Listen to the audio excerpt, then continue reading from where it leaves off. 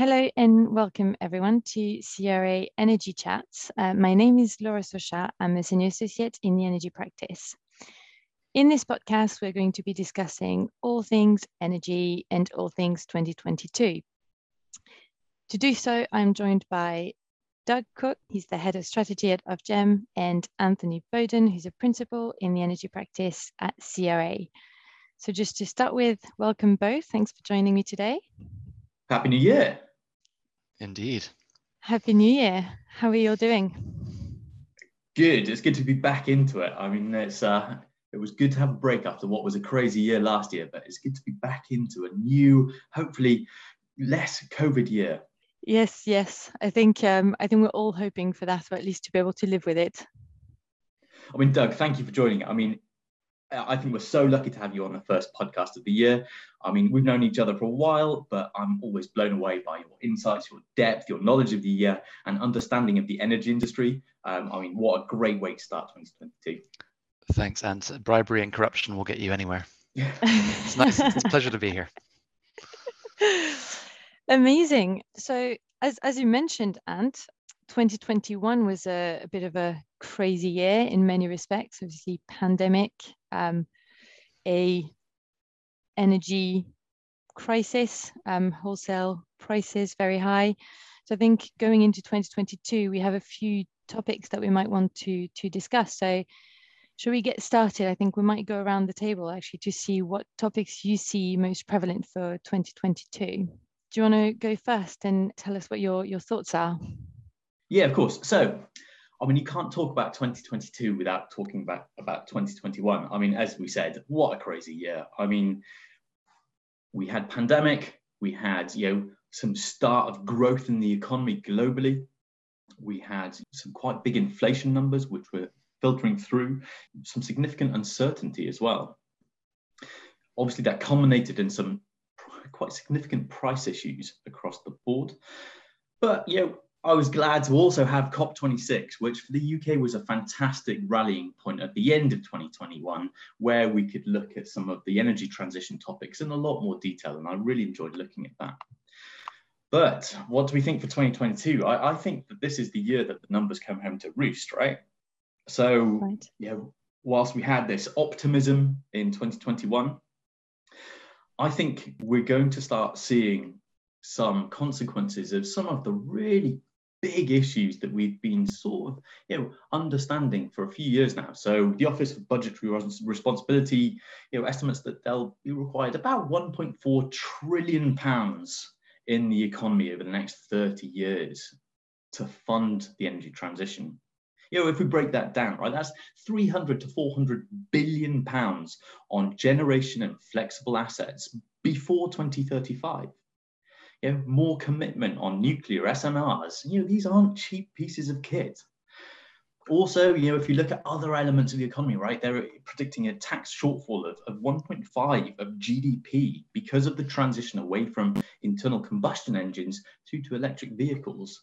These are some big, stark numbers that we've kind of been aware of for a while. But as we said, in the last few months, we've started seeing prices of energy really skyrocket and the impact on customers really taking hold.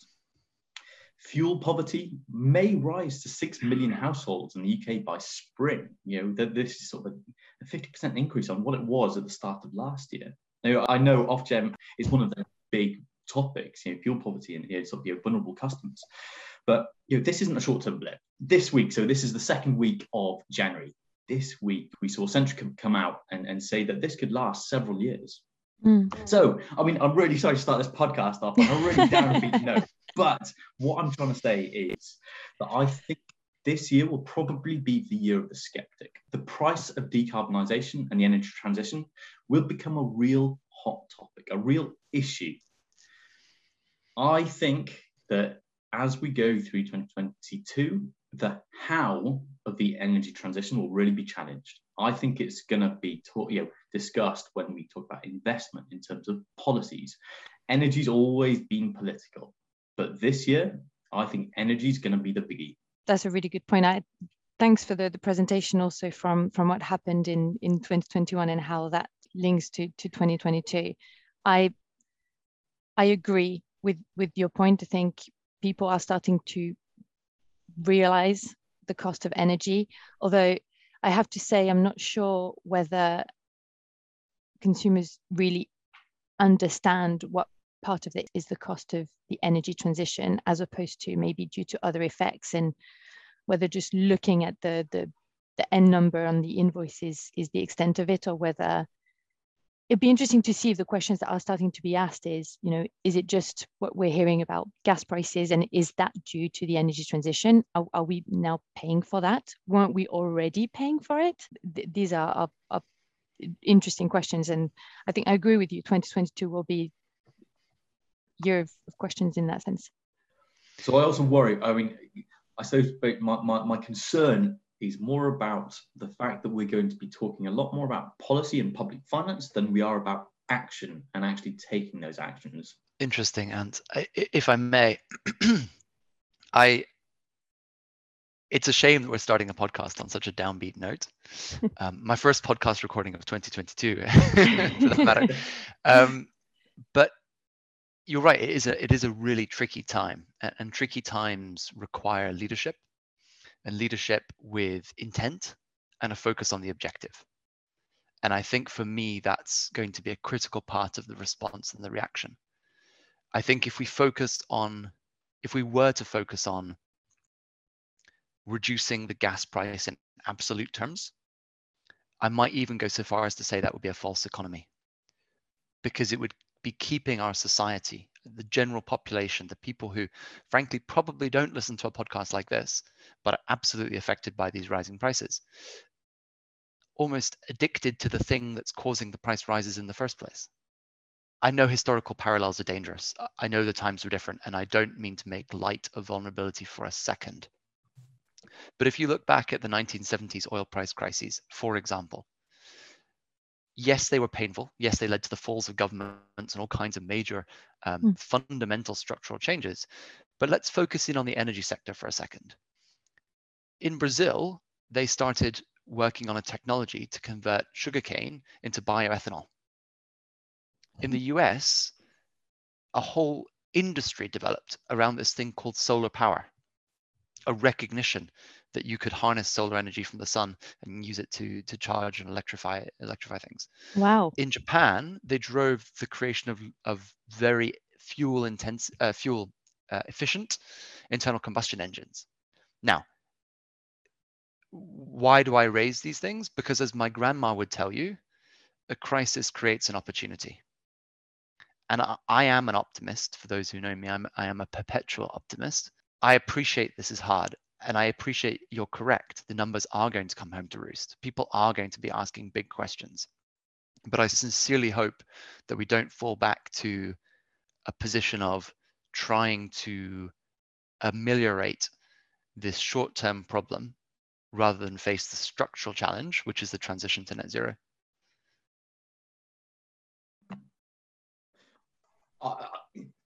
I think you might have persuaded me to become a bit more optimistic about this year, and the fact that I think we all here on the podcast love a bit of a challenge, and maybe that is the summary of 2022, is it's going to be a challenging year, and actually that optimistic view that there are solutions out there and actually some of the right decisions can be made, I think is a good piece of hope to cling to. And if anything, maybe it links into your first point around leadership. It'll be really interesting to see how some of the policy announcements and some of the direction that is set at the heart of government start to funnel through to the decisions that are then made to implement. And I'm sure we'll get some of those in the podcast. Well, leaving leadership aside for a second, let's also, let's talk practical numbers for a second, given you say they're coming home to roost. I'm an economist by training, although my friends will tell you I don't practice it very often. If you look at counterfactuals for a second, if all of a sudden individuals' energy prices have spiked to the degree that they have and will, let's be clear, the cost of the alternative suddenly became that much cheaper. So are we going to see a residential solar boom in 2022? As consumers look at the rising price of their bills and realize that the payback period for the solar on the rooftop just reduced by 30% or whatever. I haven't done the numbers, but indicatively, it suddenly got cheaper. And I wonder, therefore, if actually this could drive a series of social changes in the way that otherwise policymakers have struggled to. Because this is going to hit every individual across the country, and therefore the response might be more universal. I like that, and I think that might be part of the uncertainty point that I raised at the start, in terms of, as the paradigm has slightly shifted in terms of pricing, yes, we'll get slightly different views in terms of where the numbers stack up. So the last part of maybe 2021, we were talking, all the time about heat pumps. The economics of those have markedly deteriorated in the last few months. So, does that affect? And we've got to talk about both the short-term investment cycles, but also the long-term. And this is where I think there'll be an interesting marriage between short-term economic plays and investment decisions versus long-term policy, and how long-term policy decisions are influenced by some of the structural changes that have happened across some of the markets that we're seeing at the moment. Well, I mean, let's run with that for a second. So if the economics of heat pumps have deteriorated, flip side, the economics of energy efficiency have improved. So yeah, fully agree. Yeah, it's interesting. You could always do like a what's hot and what's not in the next CRA podcast. I think that might be it. I think Laura's got her next podcast. And I actually have a challenge to those points that you're making, because not that I disagree at all. I think it all makes sense. I just wonder whether we need to take a step back here and think, will the population think this way? And is what you're talking about really true for everyone, or just considered by a small proportion of the population? I just think renters, for example, they don't have that option to think about what else is out there for them. And even those who own their properties, even if it is true that installing a solar panel might actually make sense financially in the current climate, do they know that? So how obviously policy can help, but is there also sort of almost a marketing issue here, because people might not know or realize that that's true, or that they've attained the threshold where actually it would make sense for them to take that decision. And I think it's almost a marketing issue as well as a policy issue, right, on this. That's a very interesting perspective, Laura. And it's particularly complicated by who speaks to the consumer. Ultimately. I mean, we as private citizens have a relationship with our suppliers, right? Our retailers. They sell us electricity and gas. The trick is in the name. They sell us electricity and gas. They have a vested interest in selling us electricity and gas. There are a few that are a bit more enlightened and think about the relationship between the consumer and the institution. But as a general rule, they make money off of selling kilowatt hours or therms. And so, understandably, they are not necessarily going to be extolling the virtues of solar panels on everyone's roofs, because it is a long-term decrease in their ability to sell to us, and potentially even exacerbating their current challenge. And so I wonder, and you're right, I wonder who does speak to the public. I mean, arguably government, Sure. but I don't know that many people read government advertisements for things. I hate to be corrected. And actually, Doug, you mentioned those most enlightened suppliers, and I think this is a good step to my trend for 2022, or something that I see will be a big topic for 2022, and that is the year sort of retail regulation will get a makeover, and we let the market do its thing, perhaps. And what I mean by that is, following on from your point, Ant, right? High prices, consumers are currently seeing 2022 as the year their invoices are going to go up by a lot. And if we look at retail regulation, right, if we take a step back to what's happened in the past few years, the price cap was introduced a couple of years ago, 2019, for a reason. There was specific issues that were meant to be addressed through the price cap, in particular, for example, the loyalty penalty, as it's called, right, for consumers that consumers were paying by staying loyal to their supplier. And if we take a step back to see, okay, consumer protection in that sense is a good thing, but what's been the impact of the price cap over the past 6 months, and what's being considered right now for 2022, both on consumers but also on suppliers, right? You were talking about suppliers before, and I think this is something that needs to be considered. What has been the impact, and what the impact likely to be? So if we look at the market right now, there is no price differential in the market anymore in between advantageous offer or fixed tariffs that suppliers are offering and loyalty tariffs, sort of standard default tariffs as they are called. There's no price differentials anymore. And this was one of the goals almost of the price cap, right? To close that gap between loyalty tariff and a fixed tariff that's supposed to give you an incentive to switch. That's closed now. But what else has happened over the past few months? We've seen the exit of 25 plus suppliers in the market over the past few years. The big six, as they're called, are now the big four, big three. Need to keep up with mergers and acquisitions. But another big point is innovation in the market is really stalling, right? We're seeing smart meters being rolled out, yes, but it seems, and this is something that's been raised by suppliers quite a lot over the past couple of years, is they can't innovate, or at least they don't have the money really to do so. Margins are really tight. So, and obviously I appreciate here, Doug, obviously you're in Ofgem's capacity, the Ofgem's goal here and what needs to be achieved is really difficult.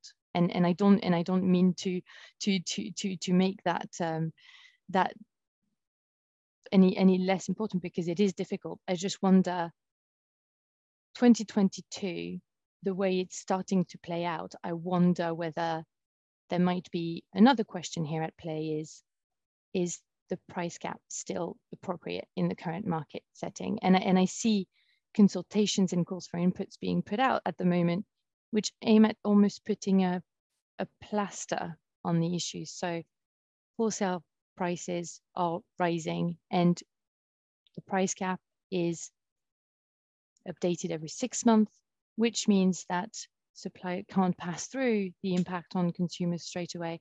We are seeing estimates of the price cap increasing by about 50% in April. And Ofgem looking at the possibility of increasing or decreasing the time between price cap updates. And these all seem like solutions that make sense to fix the problems we're seeing right now. But is it a long-term solution? And I wonder whether 2022 is the year where we realize maybe the price cap has achieved what it was supposed to achieve when it was first put in place, and maybe it isn't the right tool for what's coming. So I kind of don't want to ask a cheeky question, but I mean, Doug, how was your Christmas? Because I hear rumours that there were some quite senior crisis meetings, even just days after Christmas, with the government getting involved. And we know that Rishi this week has been touring the country, but also having very detailed conversations about, what is amounting to a bit of a political crisis. Thanks, Ant. Yeah, I mean, of course, there've been meetings, understandably, right? As you say, it's a crisis. The language it rings true. Our overarching priority as Ofgem is to protect consumers, and specifically to protect vulnerable consumers. I am absolutely open to alternative suggestions. I think the government is in general, and that's why these consultations happen. That's why these dialogues happen.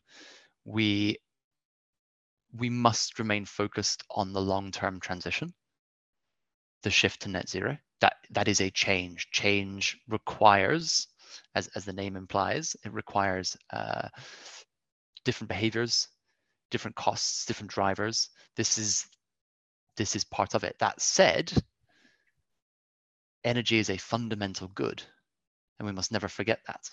It's not desired in and of itself. It's desired because of the services it delivers: heat, warmth, light, etc.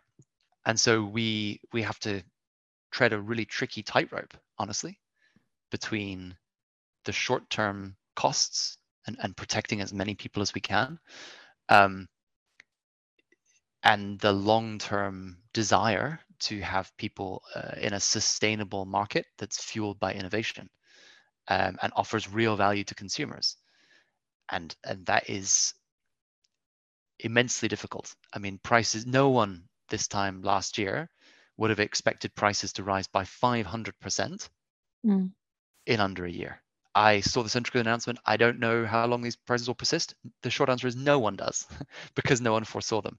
And analysts all over the spectrum will tell you, this is a short-term blip, or this is a long-term transitional thing, etc. I don't know. I don't pretend to know. I think the key is, how can we act in the best interests of the majority? And I think this is in line, right? I think we agree here. And again, is what the alternative might look like is if we had the answer, that would be really easy. It's just, obviously you mentioned that Ofgem's role is to protect consumers, and obviously in particular vulnerable consumers. And the question is the price cap doing this now? It might be to some extent, but thinking about those consumers today, January 2022, and those consumers in even just April 2022, and price increases will happen either way, whether it's through a price cap. It's just, I don't have an answer for an alternative. I just wonder whether it might look like something that's more targeted to those consumers, and that's a thought. There are alternatives that exist, right? So across Europe, there are lots of examples of social payments, that are done at one-off level, but also, social tariffs that are mandated. So there are alternatives, right? We all know that, and we've looked at them, and there are merits to some, and there are downsides to others. But are we missing the point? I think, Doug, you hit it on the head, right? People don't care about, the cost per kilowatt hour. They care about heating their home. And actually, is this not an opportunity for actually government to be a bit bolder and really look at the issues that the current housing stock in the UK has, which is insulation, which is the efficiency by which we drive it. I mean, the end cost, when we can keep putting sticky plasters on in terms of unit cost of energy going in, but actually should we not be looking at the amount of energy used? And this is where the government has tried to make a play over the last few years in terms of green home discounts and sort of different incentive schemes, but they've not really hit the nail on the head. One of the estimates that I saw was that maybe the government needs to fund the 25% of either lowest income or most vulnerable households in the UK fully. And that's a huge investment, an absolutely massive investment. But actually, we are talking long-term decisions here, over the course of the transition, which will last 30 years. Is this not an opportunity to look at energy efficiency? And I love your enthusiasm. Absolutely, yes. And let's go one further. I mean, you describe it as a huge investment, but let's call out what an investment, quote unquote, really means. That means jobs. That means innovation. That means technology. That means a commitment to a newer, lower carbon trajectory. How do you think, let's look back for a second again. History is an incredibly powerful precedent. Let's look back at that Brazilian sugarcane biomass, bioethanol example. That didn't come about overnight. That came about because of a very clear policy direction and initiative to try and reduce the amount of petrol being burned in Brazil's cars. What you're talking about here is effectively the same thing in a UK context. You're saying we should reduce the amount of gas and electricity used in people's homes to keep them warm. And I wholeheartedly agree. Because for us to reach net zero, we need some bold paradigm shifts, if you will, to tackle some of the wicked problems that revolve around addiction to the consumption of energy. And to come back to something Laura mentioned earlier, which is extremely pertinent, what about the people who don't own their own homes? If you look at that 20 to 25% of the most vulnerable, as you describe, Ant, there are a significant percentage that are not homeowners. There's a correlation there, a logical causal correlation. How can we as society best help those individuals? What are we prepared to do to help those individuals to be on a long-term green course corrective path? I know that you were at COP. Let's look back to COP for a second. Let's consider all of the financial pledges that were made by some of the world's largest financial institutions to what I believe in finance is called ESG, but more broadly, sustainability, commitment to low carbon growth, commitment to green growth, etc. I can imagine it is not beyond the wit of us as smart professionals to imagine that you could coalesce a group of potential investors, professional private finance companies, alongside a government scheme to, as you describe it, to do completely insulate and improve those homes. And you could use the counterfactual, i.e. the high price of energy right now to those consumers, as effectively part of the payback mechanism. So individual pays significantly less for their quality of life, heating, light, warmth, because you've upgraded their home. But a slice of what they pay goes back into the fund that is administered on behalf of the collective and is invested into by private finance companies, and that's considered a return on investment. I don't know. I haven't given this a great deal of thought, but I think this kind of creative thinking will drive a long-term solution to the problem. So on the topic of net zero and what might expect 2022, the next trends, Doug, do you want to talk to us about what your thoughts are? Yeah, absolutely. So one thing I've been reflecting on personally, privately, is what is net zero? Good question. And I appreciate that's a bit meta, but please bear with me for a second. What is this thing called net zero? How are we going to know when we get there? Is someone going to ring a bell? Is there going to be a green flag flying on Big Ben or something? I don't mean to be facetious. I think about this quite a lot because in my capacity in Ofgem, our team is looking at some of the forward-looking things. It's the nature of a strategy team.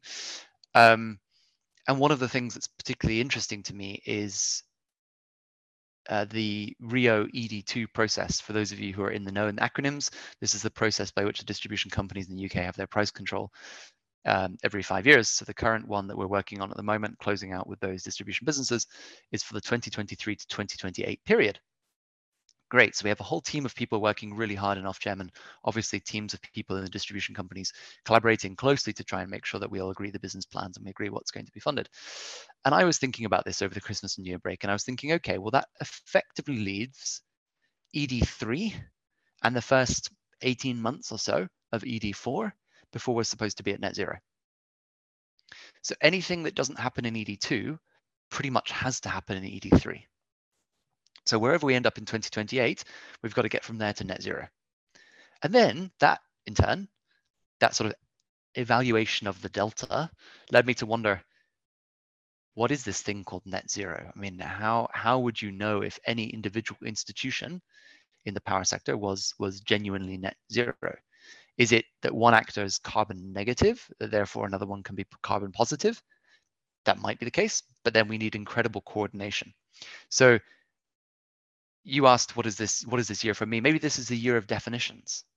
Maybe this is the year in which we as a society, that's government, but also the people, right? Ultimately, we're a democracy, say, all right, we understand net zero to be blank. That in turn, I believe, will lead to a conversation about information sharing. Right? The most obvious bit of which is carbon profiling for each individual institution, because we collectively all need to share that information to better understand the carbon intensity of what the things are people are doing. Otherwise, how are we going to know if we get to net zero? That's sort of logical. And that for me is my final thing for 2022, and I'll open to you guys for comments and reactions, is if we're sharing all this information, and if everybody's sharing information, it would be remiss of me not to mention digitalization. The Energy Digitalization Task Force report coming out next week. I'm sure everybody's very excited for this late Christmas present. I know I am. Good, and glad to hear it. I hope that it pushes us as an industry, it challenges us as an industry to embrace the opportunities of digitalization and the sharing of information. Because it's no good, frankly, if one institution is impeccable at calculating their carbon credentials and yet no one else does anything. We have to be on a level playing field. We have to have that information shared. And if we're sharing information, let's be frank, it's 2022. It has to be digital. It sort of goes without saying. So definitions, getting practical about net zero, thinking about the medium to longer term part of the transition, fueled by the price crisis, fueled by the impact on consumers, fueled by all the things we were talking about just now. And then last but not least, getting digitalization right, making the most of the opportunities it offers to help us decarbonize. Excellent. I'm so glad. I mean, there's so much to unpack in what you've said. I mean, it's definitely not meta. I think these are real topics that we have to be discussing through the course of this year. I'm really glad you picked up on EED2. I think that distribution companies, the unsung heroes of what the energy transition is trying to achieve. I mean, National Grid gets a lot of plaudits about the work that it does, but the distribution companies, are spending significant sums in revolutionizing the way that energy is transmitted across the country, distributed across the country. So let me say that again. The distribution companies are really revolutionizing the way that energy is moved around the country.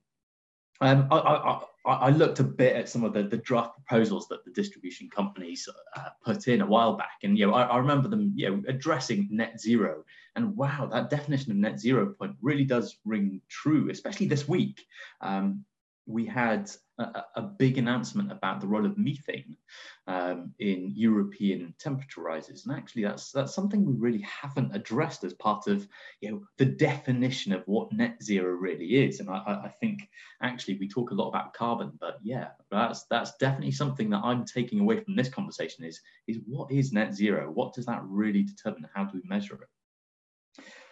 I suppose there are opportunities for success here in the fact that if you look at the international financial system, there are standards around reporting.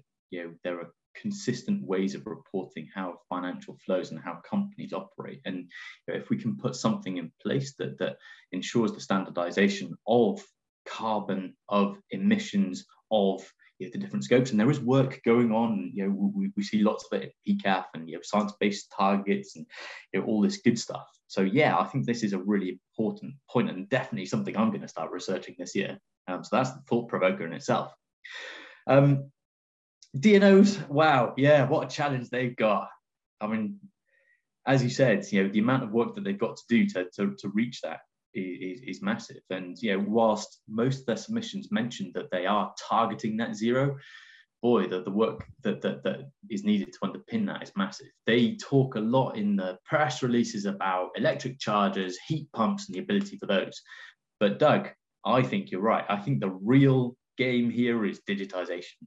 And that's not just about sharing information. I think that's much deeper in terms of, if you look at how DNOs are moving into things like smarter systems, if you look at the way they're looking at the class, customer load, active system services type stuff, all of this really complex things that the DNOs are looking at, I think you're right. Digitization, digital is going to be the key theme that we need to get the utility space, trailblazing, as maybe they haven't in the past. You picked up a phrase that I might reiterate and explore a bit more, if I may, Ant, specifically about commonality, or sort of a critical common denominator, let's say. I think in the data world, they use words like taxonomy and architecture and ontology and all these sort of things. But the point is absolutely right. What we can't have is 10 different ways of calculating net zero across 10 different theoretical institutions. And I don't mean to pick up on the distribution companies particularly. It's just that ED2 happens to be front of mind within Ofgem at the moment. So ED3 and ED4 are logical next steps. The same applies, by the way, in power generation. The same applies in retail even.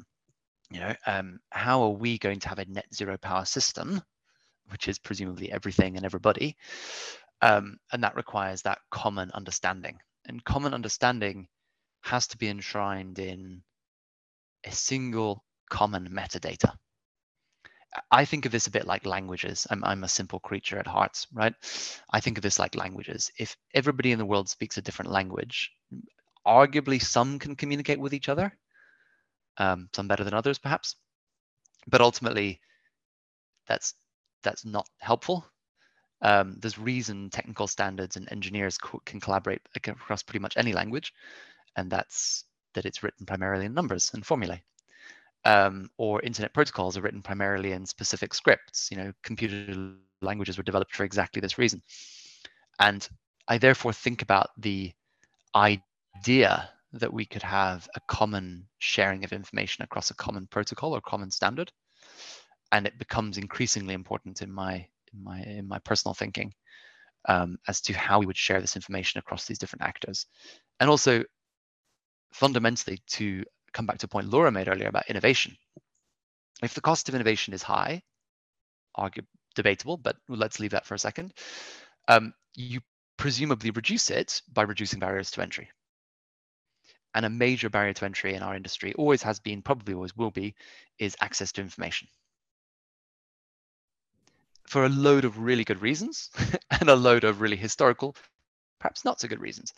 So if that is such a barrier, and I hear that from professional entrepreneurs, I hear that from policymakers, I hear that from everybody, how can we use some common digital concepts to reduce that barrier to entry and drive innovation and change? And I wonder if 2022 will be the year that we hopefully see that in the Energy Digitalization Task Force report next week, and then are able to drive towards that and implement some of those things over the coming years, realistically, but starting in this one. So maybe to close up this conversation, and I don't disagree with anything that was said, actually. I think that's right. We're not that far away from 2030, but maybe I want to maybe tweak one of your statements, Doug, here is say, is 2022 going to be the year of definitions? I think 2022 needs to be the year of definitions, and actually it needs to be the year of definitions, not only in the context of distribution, and they do have a very difficult role to play here, because as you mentioned, they don't know what the future looks like. So what is net zero? What does 2030 looks like? What does 2050 looks like? We don't know. On top of that, how do we get there, right? The future scenarios in between 2022 and 2030 and 2050, we don't know what's going to happen, and not only on the side of distribution, right? As you mentioned, it's the whole system, and actually those definitions need to be made from a systems perspective, because everyone, every player, every stakeholder will have a role in achieving that and defining that. I think it's a point. So I'll just add a should here. I think 2022 will need to be the year of definitions for net zero, whatever that means, and however that's defined, to be achieved. I like the idea of the bell ringing though for net zero, Doug. I think that should be retained.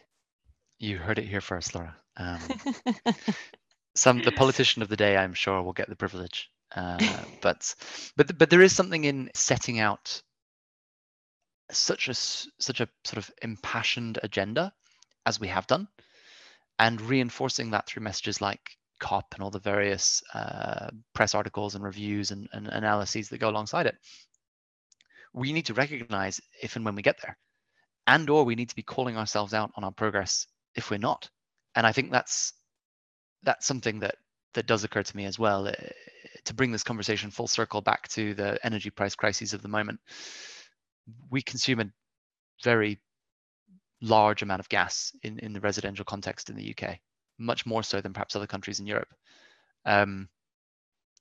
So how can we maintain customer prices? Big existential question for 2022. Maintain some semblance of affordability in the short to medium term, while recognizing that in the longer term, we need to shift away from burning gas in domestic properties, or get very, very good at abating carbon almost everywhere else in order to allow for that to persist. And that transition will be bumpy.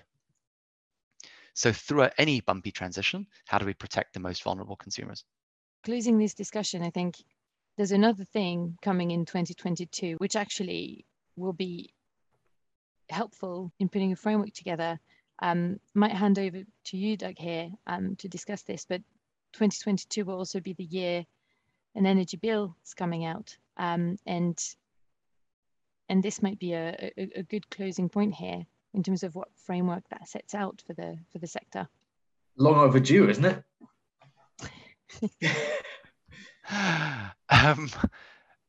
Yeah, it's fair to observe that it's been a long time since we had an energy bill. Yes. I'm sure one of your listeners will write in and correct me on this, but I think it's 9.5 years since the last one. So on that basis, it sets a dangerous precedent if we need to wait another 9.5 for the next one.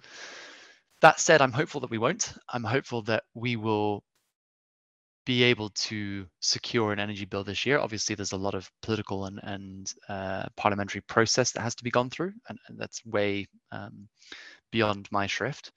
But I think it's fair to say there's a lot of expectation in the industry for what the energy bill will contain and how it will work. For anyone who's not intimately familiar with primary legislation, and I suspect that might be many normal people in this country,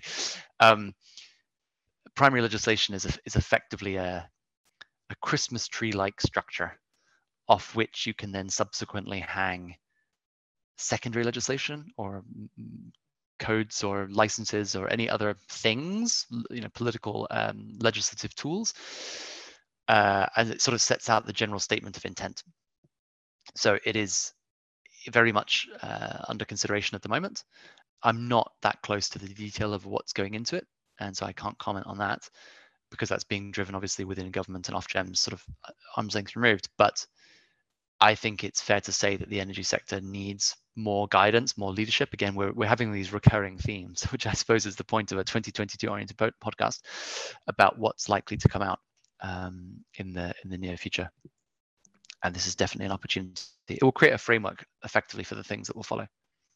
I mean, wow, if you look at the change that's happened in the industry over the last 9.5 years, right, and the challenges that exist now that maybe weren't as detailed back then, we've got so much that could go into this bill, right? This is massive. And, as you said, the Christmas tree metaphor is great. What are we going to be hanging off the different branches that exist?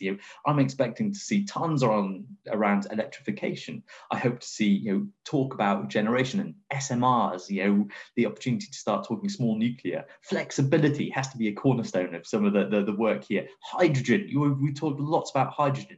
I'd be expecting to see some really meaty topics really come into this bill. Yeah, I mean, we all wait with bated breath, Ant. But I think my observation, taking a step back from my position, is how can we get to net zero? And I don't mean that flippantly. Do we need to wait for primary legislation to drive through significant changes, which in itself, just so you guys are aware, is a very time-consuming exercise. A significant number of people dedicate a significant amount of time.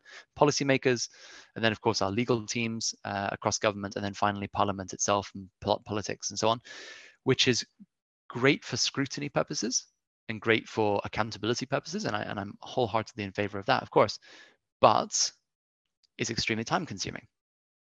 And it runs the risk of not being everything it needs to be.